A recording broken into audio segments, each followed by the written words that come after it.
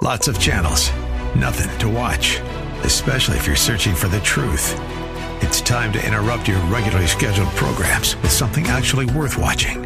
Salem News Channel. Straightforward, unfiltered, with in-depth insight and analysis from the greatest collection of conservative minds like Hugh Hewitt, Mike Gallagher, Sebastian Gorka, and more. Find truth. Watch 24/7 on snc.tv and on Local Now, Channel 525. Now you notice that James says if a man claims to have faith. He didn't say if a man has faith. He said if a man claims to have faith. And the implication here is this person doesn't have a genuine faith. It's merely intellectual. Welcome to another edition of Study Verse by Verse with Pastor Leighton Sheely from Church of the Highlands in San Bruno. I'm Mike Trout. So glad you've joined us for another daily visit. If you'd like to let us know that you listen, you can go to the website studyversebyverse.com. That's studyversebyverse.com. We're a nonprofit outreach of Church of the Highlands in San Bruno, and they would very much appreciate knowing that you listen. Pastor Leighton is in the book of James and continues his study today. See, the one thing that James cannot stand is profession without practice, words without deeds. For James, faith and love go together. And he uses a vivid illustration to portray this in talking about a brother or sister in need. Now, being that he describes them as a brother or sister, they belong to the family of believers. They belong to the church. They're Christians. And he describes them as being without clothes and in need of food. Their situation is desperate. And what he's saying is talking about it is not enough. Real compassion doesn't just talk, it does something. And faced with this need, someone in the community, one of you, he says, responds with this statement, I wish you well, or depart and go in peace. Now that was a common biblical blessing. And they also said, keep warm and be well fed. That was basically a prayer. So they're giving blessings and prayers. It's like saying, I wish you well and that God takes care of you because I don't have the time for you. And all they're doing is wishing well.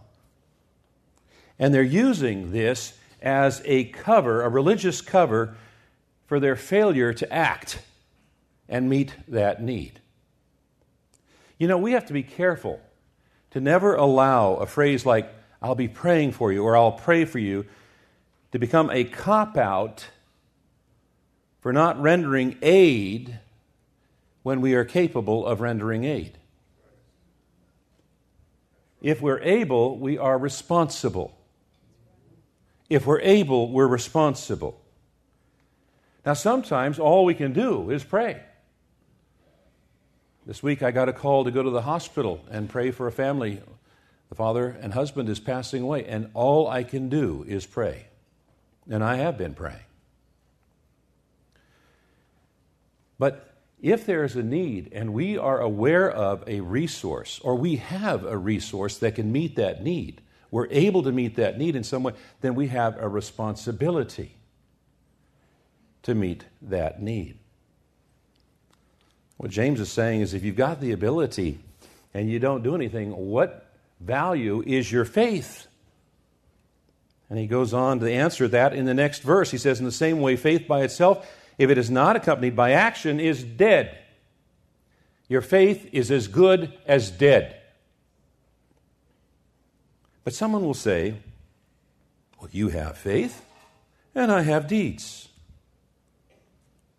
Well, then show me your faith without deeds, and I will show you my faith by what I do. So James here is responding with a challenge. He's saying, show me your faith without deeds. Come on.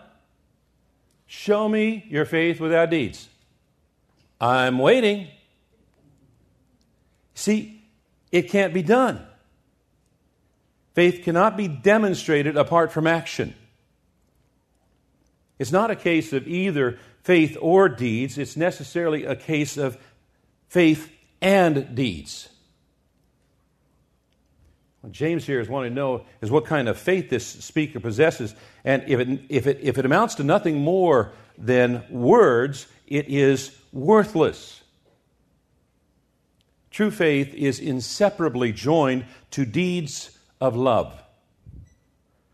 And the word translated deeds here means work or action or accomplishment. It's something done. And here it's in the plural form, which in the New Testament oftentimes denotes a behavior with an ethical or religious consequence. Like the works can be evil, leading to condemnation, or they can be good, leading to commendation from God. So James is not really contrasting faith and works as if these are two alternative options that we have of approaching God. One person can approach God on the basis of faith, another on the basis of deeds. In any well-proportioned life of the believer, there must be faith and deeds. It is only through deeds that our faith can be proven and demonstrate itself. And it's only through faith that these deeds will be attempted and accomplished. Verse 19, you believe that there is one God? Good for you. Do you hear the sarcasm? The for you is not in the original, but I added that to get the point across. He's being sarcastic here. Even the demons believe that and shudder.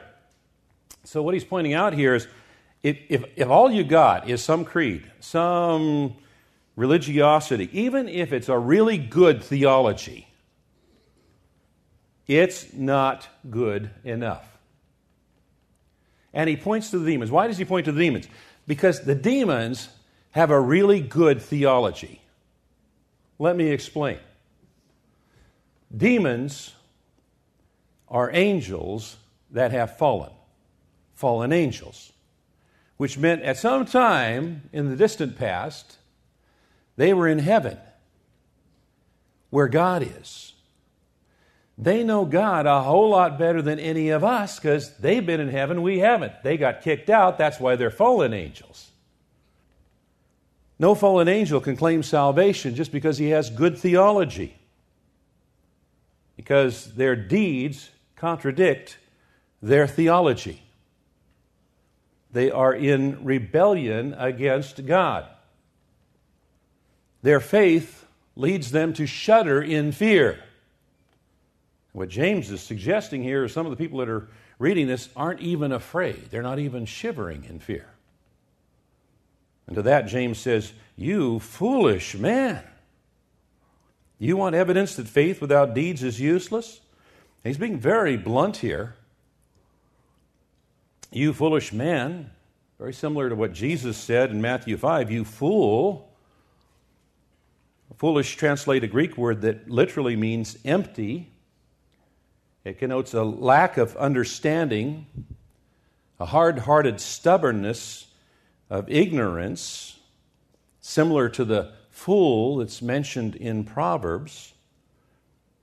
On the road to Emmaus, Jesus corrected the two men by saying how foolish you are and how slow of heart to believe all that the prophets have spoken.